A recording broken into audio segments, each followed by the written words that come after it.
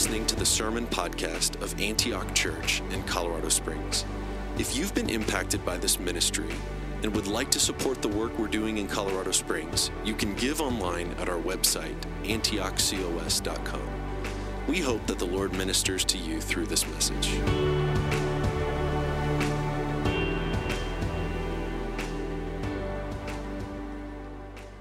We started somewhat of a series several weeks ago around the idea of radical hospitality and building gospel friendship.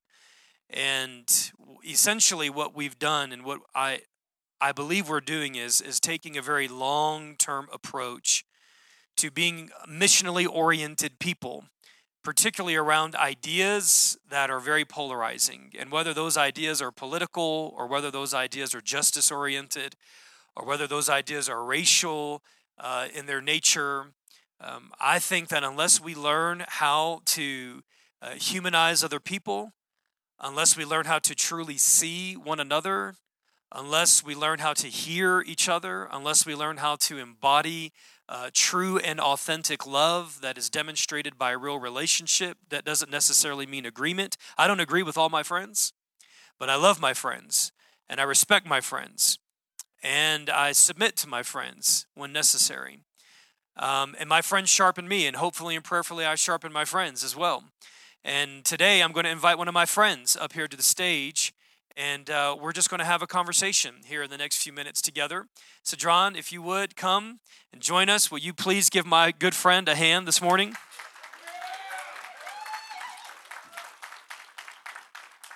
Who was that gave that hearty yeah? That was amazing. That's awesome. I love that. For those of you who might be new to the Antioch family, Cedron is not new. He and his wife Tamara and their ever-expanding and growing family have been with us now. I was trying to do the math the other day. Was it 2011 or 2012? 2011. 2011, 9 years. This is probably the longest time you've ever been in any church. Is that true? It is. Well, my dad's church, but that doesn't count. That doesn't count. Since you became a man. Yeah. Guys, that's a big deal. That is a big deal. So John retired from the Army after how many years of faithful service? 28? 23. 23. Easy. 3 years too long. Okay, yeah. But 23 faithful years serving our country, serving the military. And that military service brought he and his family here to Fort Carson, here in Colorado Springs. And God, I believe, sovereignly directed Cedron and Tamara and their kids to Antioch Church. Of course, by that time, you didn't have Zion and Hadassah at that time. That's just so nuts. It's crazy. Yes, we started over. We would have been empty nesters this year. But we're so glad you're not, right? I love Zion and Hadassah. Yeah, you wouldn't have had birthday parties like last night. They challenged me like nobody's business. I'm older and a little slower, and they know it. They're taking advantage of that. Oh, yeah. Right? I have to say, you guys, in the past 9 years that I've gotten to know this family and this man in particular, he's become a very, very dear friend of mine and our family. In fact, our two boys spent the night at their house last night celebrating Zion's 7th birthday. And when we began thinking about embodying conversations, and it's not just the content, right? Because we're going to talk about some really good things in a very short amount of time. But hopefully what you also see is we're putting our friendship on display. We're putting our vulnerability. We're putting 9 years of trust that we've built on display. And you're just going to see just a short snapshot of that and just a small window into that. But Cedron, for the sake of time, I could read off a very long resume of how wonderful you are. Oh, wow. By the way, we are live streaming today. How do you feel about that? We're putting this on. We're talking about putting this on display, man. This is the whole world is watching right now. Why did you tell me that? Oh, not this service. Next service. This is a trial run for next service's live stream. Tamara told me something about the green light in the back there. Guys, we're going to live stream next service. Isn't that exciting? Several weeks ago, we talked about how a part of building friendship is recognizing that every single one of us are unique and that there are differences, and there is absolutely not one person in this room or on the planet that are exactly the same. And we walked through this life profile category by category. So, John, just as a way of more deeply introducing yourself, could you maybe walk through a couple of those uniquenesses of the puzzle piece of Cedron Smith to us this morning? All right, real quickly. My name is Cedron Smith. I was born in Houston, Texas. We lived there for about till I was 13 years old, then we moved. But while in Houston, I lived in a southern part of the city, South Park, Houston. And there we had predominantly black people, predominantly Hispanic. And I went to a Hispanic and black school and just dealt with a lot of bullying. I had to learn how to fight early. I was probably as skinny as a toothpick, and my mouth was bigger than my body. And I would pick fights, and I have a twin brother who was bigger than me. So he was like, "What did you do? Why are we fighting again?" So I had a big mouth back then because I knew I had some help, So I was something else, but bullied a lot just for being small, and had a lot of gang activity and stuff like that in those areas. And if you was black, then you had to belong to a gang. And my brother and I, we did not because of my dad. Now, my dad was a huge man. And he said, "You will not be a part of any gangs." And I respected that. And I obeyed that because if I didn't, there was a belt waiting for me. But so we grew up, living a little timid life, if you will, going to school every day and being bullied and fighting all the time just to prove yourself and what have you. And then in a lower income area. Then we moved to Georgia. So now, new area, everybody seems to be smiling, but there's something lurking there, and it was racism. Never experienced that level of racism until I moved to Georgia. Went to a predominantly white high school. Being a black person entering to this high school, is this all right? Oh, yes. Being a black person entering to this high school, they automatically want to put you in remedial classes. I mean, like kindergarten classes in this high school because this is what people have grown up in this area. So they just assumed that my brother and I wanted to take these classes. We rebelled, and in doing so, we had principals and guidance counselors and different people coming against us. And we was like, look, we're not going to sit in these classes. I mean, who wants to be, we used to call it the dumb class. Who want to be in the dumb class, And we would fight against it. Then word got to my parents and everything, and they was like, well, they need to be tested. Well, we say, give us the test. Let us take the test. We took the test, and it found out instead of being in these remedial classes, we needed to be in the advanced classes, above medium classes, the advanced classes. And then they stuck me in something called physics, and I was like, no, thank you. But just going through that, just entering into Georgia and into this high school, and then we have signs on the wall, the KKK wants you, and just different things like that. I experienced racism for the first time and didn't know how to handle it. But my parents didn't teach us this. They didn't teach us to hate other people or anything like that. So it really didn't affect me to the level that it does, or it did over the years and being down in there. Got through that, did pretty well, learned how to get along with people. Then you join the military where you got all different types of people.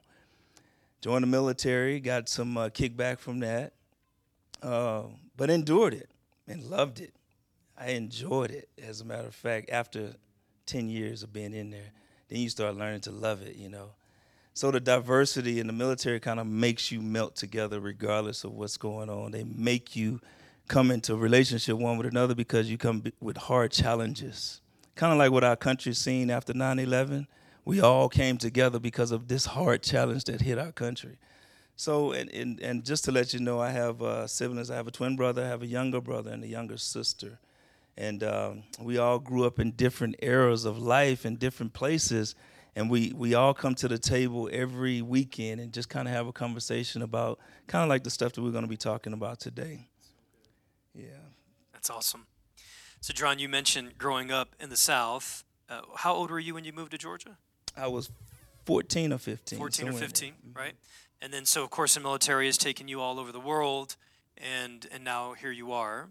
And it's one thing to say, I think if we're not careful, we can almost categorize things like race and racism and racial hostility to certain time periods, or we can locate them in certain geographies. Oh, that just happens in the South. But here we are in Colorado.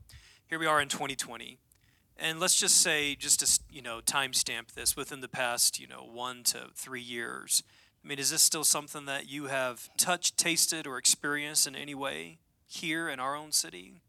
If I say no, I will be lying. Yes, the short answer is yes.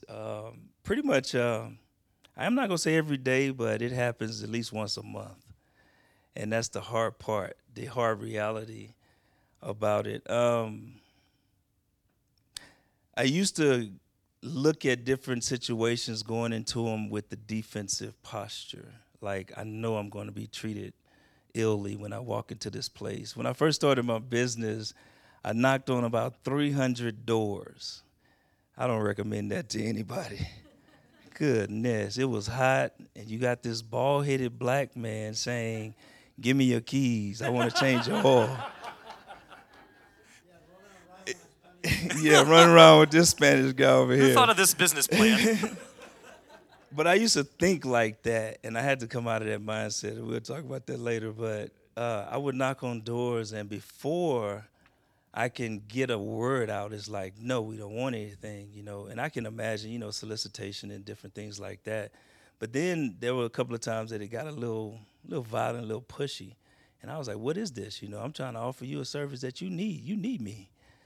And they were like, no, but the thing was, because of my skin tone, I could tell, I could sniff it, I can smell it because I've tasted it before of what it is. And yes, experienced it. Not too long ago, I was walking in my mother's neighborhood down in Georgia. And before I can pretty much say who I am, where I come from, I've served this country honorably for 23 years. I mean you no harm. The question is, what are you doing here? From that standpoint of, what are you doing in this neighborhood type thing? And this was from a police officer. And I always carry my ID or what have you. And I said, sir, what seems to be the problem? And what he said was, you fit a description of somebody who broke into a house a couple of days ago. I said, well, it couldn't have been me because I just got here yesterday. But to feel that and to taste that. And then once I showed my military ID, because I always carry it, everything changed. So what happened to innocent until proven guilty, it was guilty until proven innocent. And that's something that I pretty much taste all the time, regardless of who I am, where I've come from, what I've done. I've been to war. I've had bullets shooting over my head for this country. I love this country, but you don't want to know that just yet until you get to know me through relationship. So, John, you said something to me. We got together, I want to say probably the week or the week after that we heard of George Floyd's murder. And I reached out to you. We probably spent almost 3 hours here in this room just connecting and processing and touching base.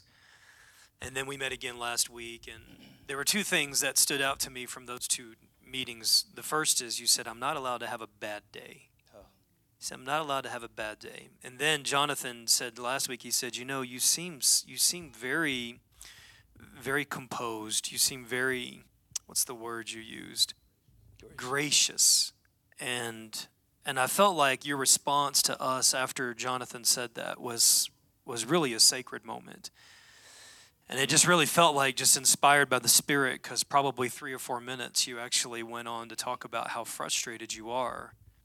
Yes. And, I want to make sure that we don't look at people of color and go, well, they're not irate, they're not angry, and so they're not bothered. They must be okay.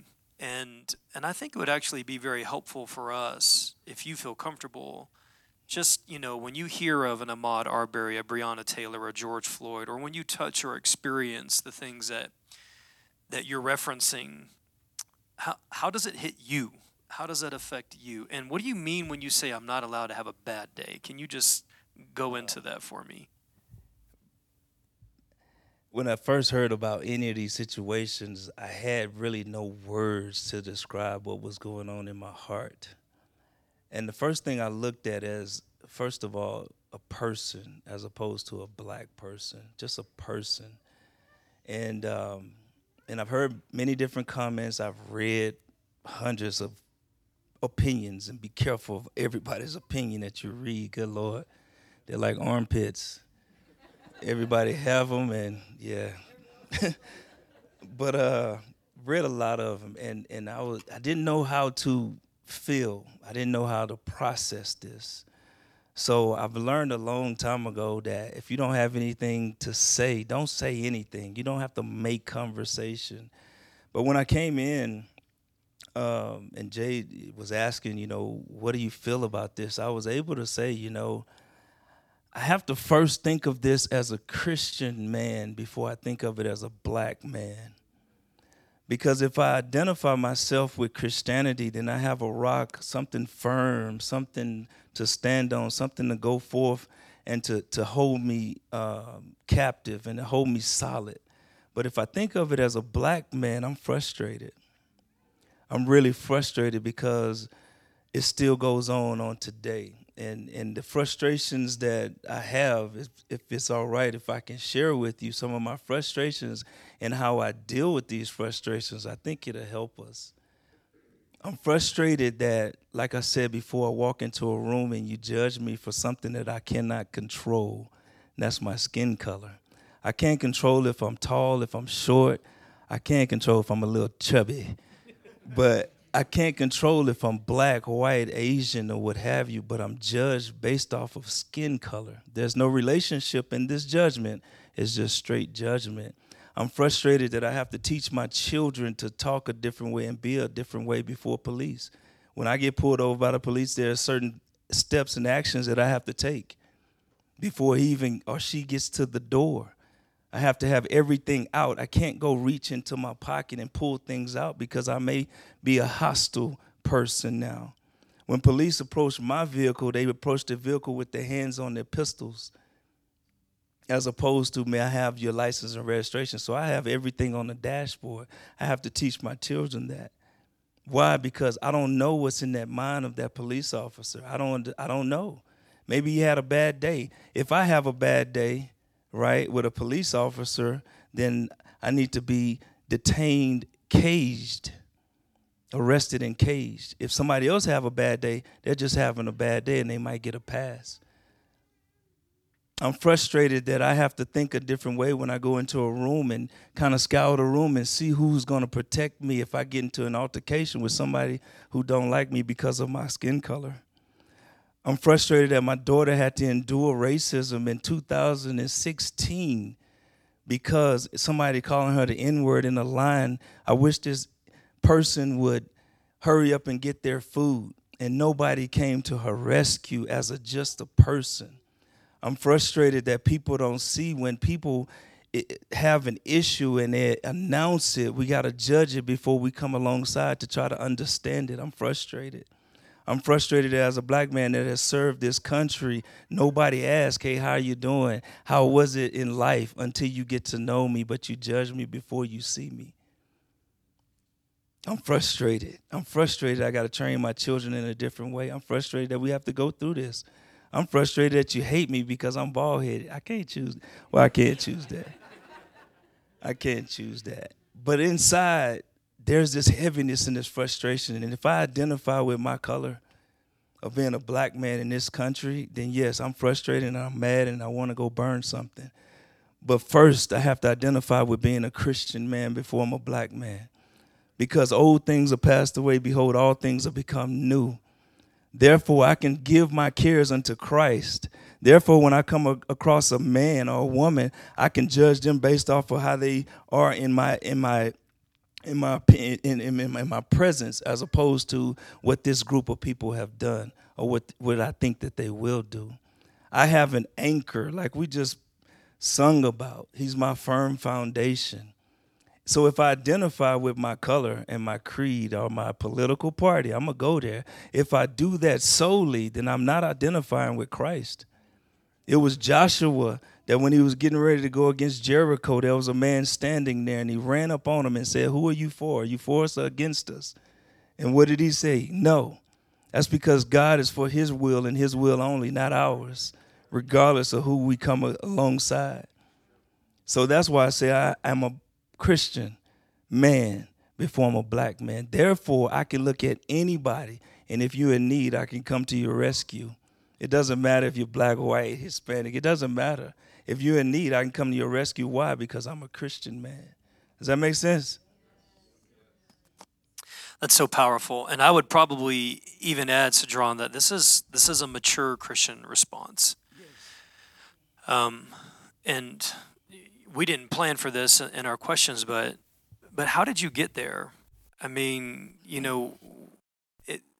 I know a lot of people of color who are believers, but this is just a very, very, very challenging and difficult situation to be in, and it's a difficult place to get into where you're never victimized.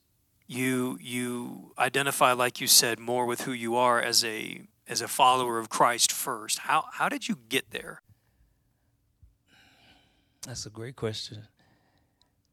Every one of us have experiences in life where you have pivotal points where you'll go one way or you'll go the other way.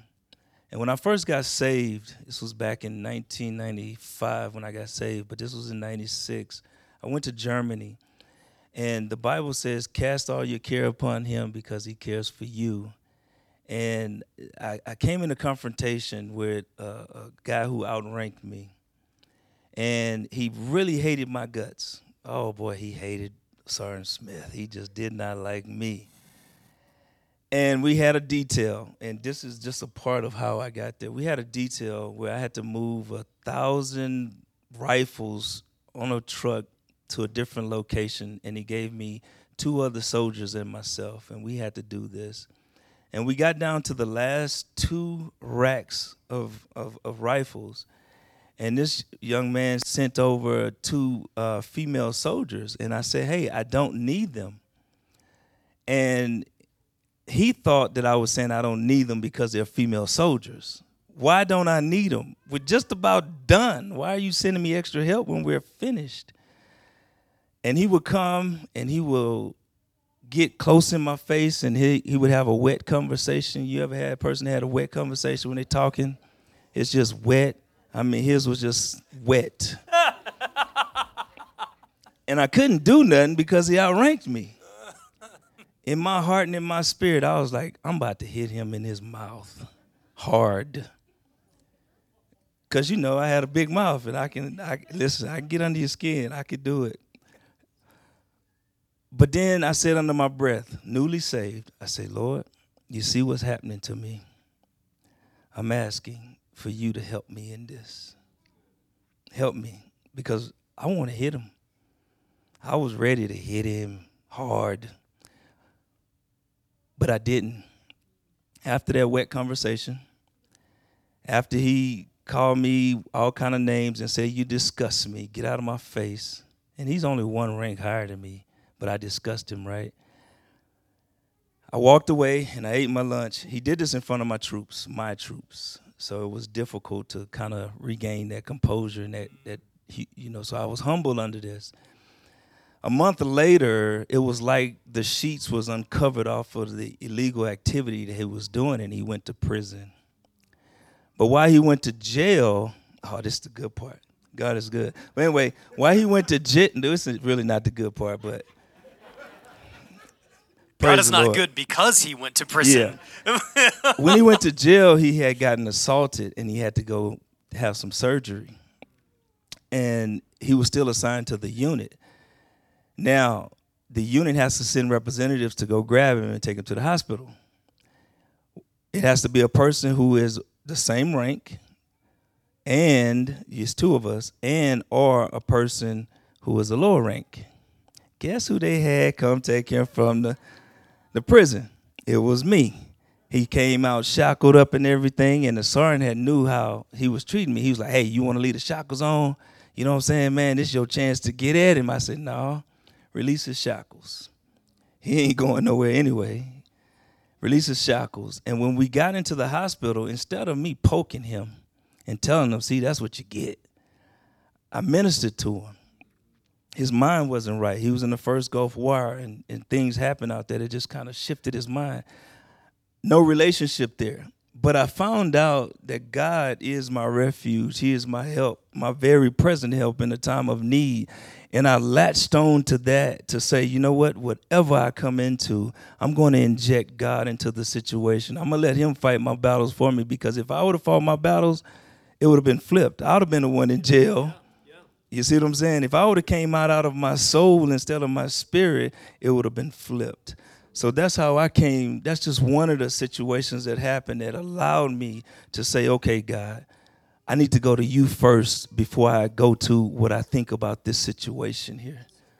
That's so good. I'm going to fast forward here. There's a couple other questions I'm going to skip by, but I want to get down into this idea of building genuine gospel friendship, or missional friendships, or authentic friendships. And Cedron and Tamara have been life group leaders now for 2013, 7 years. 7 years, these guys, twice a month, sometimes more. Both of these guys work. They have little kids, and hosting other people coming into your house, cooking meals, cleaning up after them. It's no small chore. And these guys have faithfully done this for 7 years. 7 years, have demonstrated what it means to be a hospitable family, have demonstrated what it means to open your hearts, open your home. And you've walked a lot of people in Antioch through a lot of stuff at a lot of seasons of life. And what can you tell us about how to build friendships with people that are not like you? Or what can you tell us about how we can go about intentionally and strategically building friendships with people who are not like us? There are many different things that you have to place in your heart, and you have to allow God to show us first. Show us that, it's not just about us, but it's about others. I wouldn't want my worst enemy to go to hell. As a matter of fact, we can't even hate our enemies. We can't even hate them in the Christian faith. We have to love them. But Tamara and I, we have decided to surround ourselves with just different walks of life, different people. And we've placed it in our heart on purpose. Because I feel like if you stay with the same group of people, then you have the same type of mindset. And that's not necessarily correct. I think that, when you stay around the same group of people, you have different comments and nuances there that's not appropriate for others. And the picture is a married couple that only surrounds themselves with married people. There are things that married couples talk about that they can identify with, but when a single person come in there and we make those comments, they're not appropriate for that single person coming into your community. Does that make sense?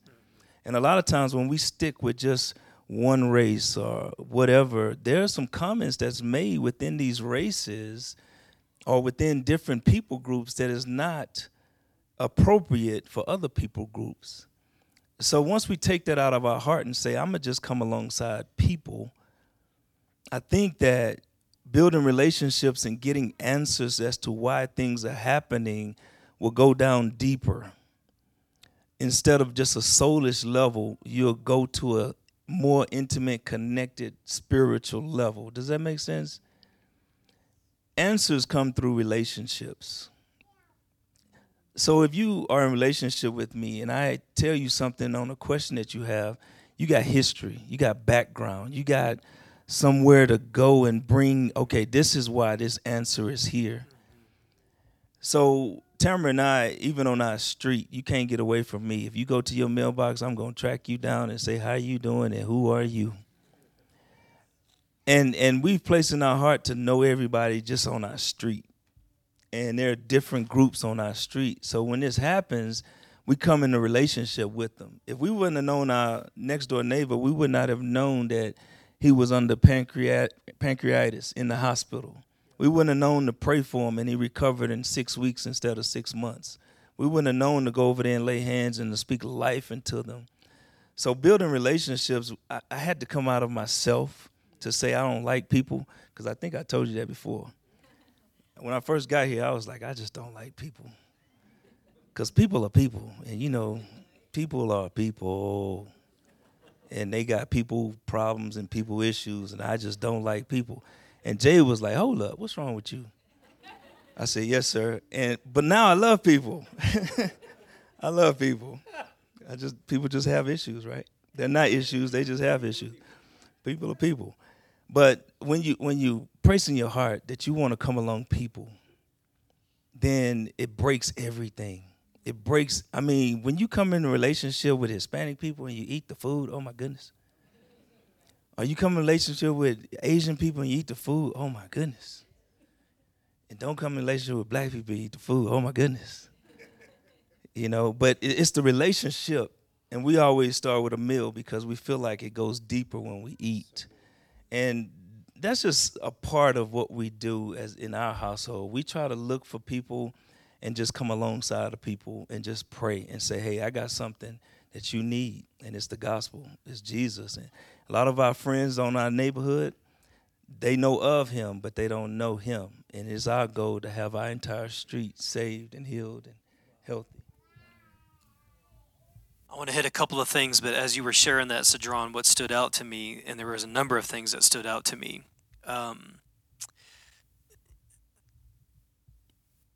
I remember 9 years ago when you first came to CSCS, you came to a Sunday morning service. I was so excited. And then I didn't see you in a few weeks because Cedron, and understandably so, he and I actually have a little bit of a common background because he and I were both heavily influenced by a particular bishop and a particular church in Texas. And so we had some talking points there, and Christian House of Prayer is a predominantly African-American church. And so there was a satellite campus here in Colorado Springs. So for me, I just knew. I was like, oh, these guys are going to go to Christian House of Prayer in Colorado Springs. And I was saddened but hopeful. And then Tamara said something to you that I think is so powerful. She just said, listen, I know at that time, I think Cedron was like the only black person in Freedom Church. And she said, be the first. Be the first. Be a trailblazer and help build what you see as a need. And Tamara, I'm so grateful. I'm so grateful for your wisdom. I'm so grateful for your courage and your boldness. I'm so grateful for both of you, and for so many years, and even now, currently, you guys are minorities in Antioch Church. Last Sunday, I think I noticed you were the only black person in Antioch in that service, and there are a lot of gatherings where you're the only black person in the room, man. And what stands out to me as you're sharing this is that the minority is the one who's reaching out to the majority and say, "Come to my house." And that convicts me, because really it should be the other way around. We should have dozens and dozens and dozens of white families in Antioch reaching out to the Smiths saying, come to our home, eat at our table. We want to be friends with you. And we need to do better. I need to do better. And so, thank you. Thank you for being steadfast. Pastor, one last thing that I share, and I know we short on time here, but it's awesome that, I'm in here because I believe that when I got saved, I was in the back of the church. I think I just came from the club. Y'all don't know what I'm talking about. But anyway, I was back there, one eye open, listening to the preacher, and then that preacher was talking directly to me with hundreds of people in there. It seemed like he was just spearing down on me. And at the end of the service, he gives the altar call, and he said, every eye closed and every head bowed. Y'all ever heard that before? I look up, and when I looked up, I looked into an usher's eye, and I hurried up and closed my eyes. He didn't see me, he didn't see me, he didn't see me. Y'all know what I'm talking about, right? And for the life of me, I do know why, but I really don't. I looked up again, and this usher, instead of saying, You know, and where I come from, it was like, you better be obedient or else, so I'm going to get you. Right? Close your eyes. He didn't do that. What he did was, come on. Come on. And I had to break through 5 people, all of my friends, all of them just came from church. The only reason we was there so we could tell our mom that we went to church and we won't be lying to our mom no more. And my friends, each one of them tugged me, was like, don't go. They tugged me, don't go, don't go. Can you imagine the pressure? Don't go, you're going to mess it up. Don't go, you're going to mess it up.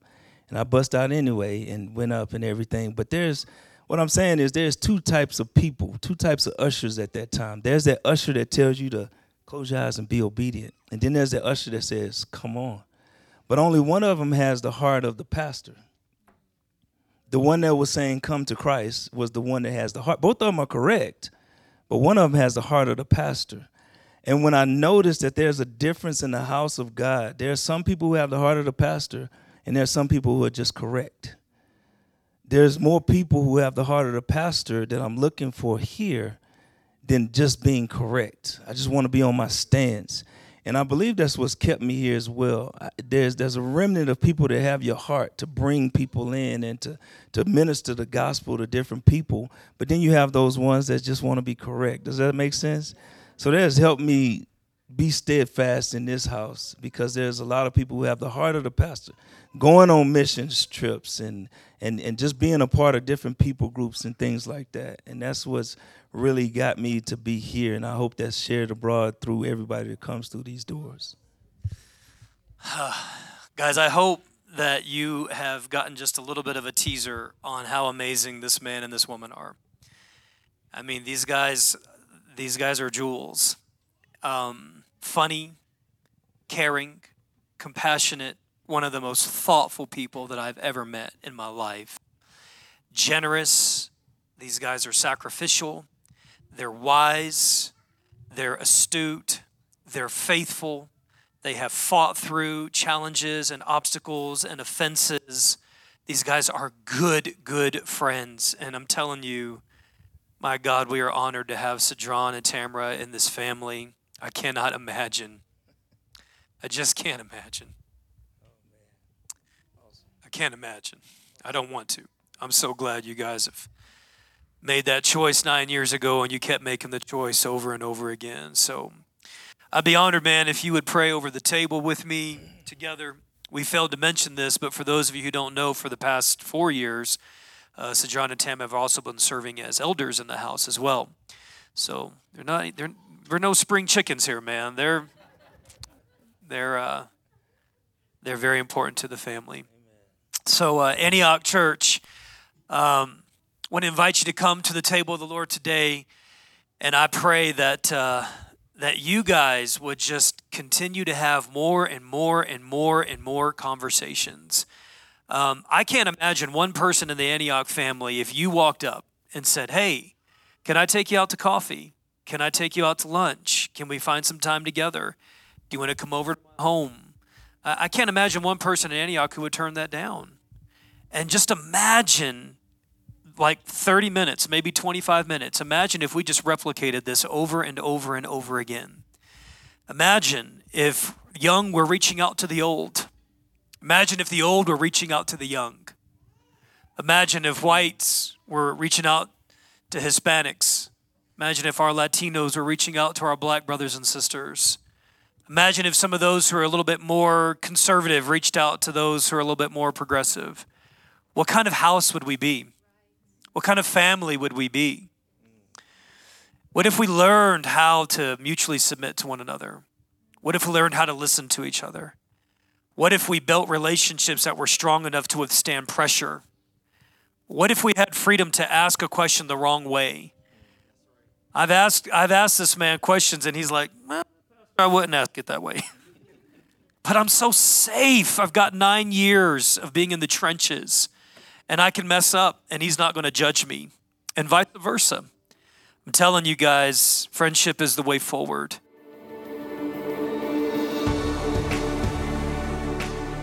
Thank you for listening to the Antioch Church Sermon of the Week. For more information about us, visit antiochcos.com.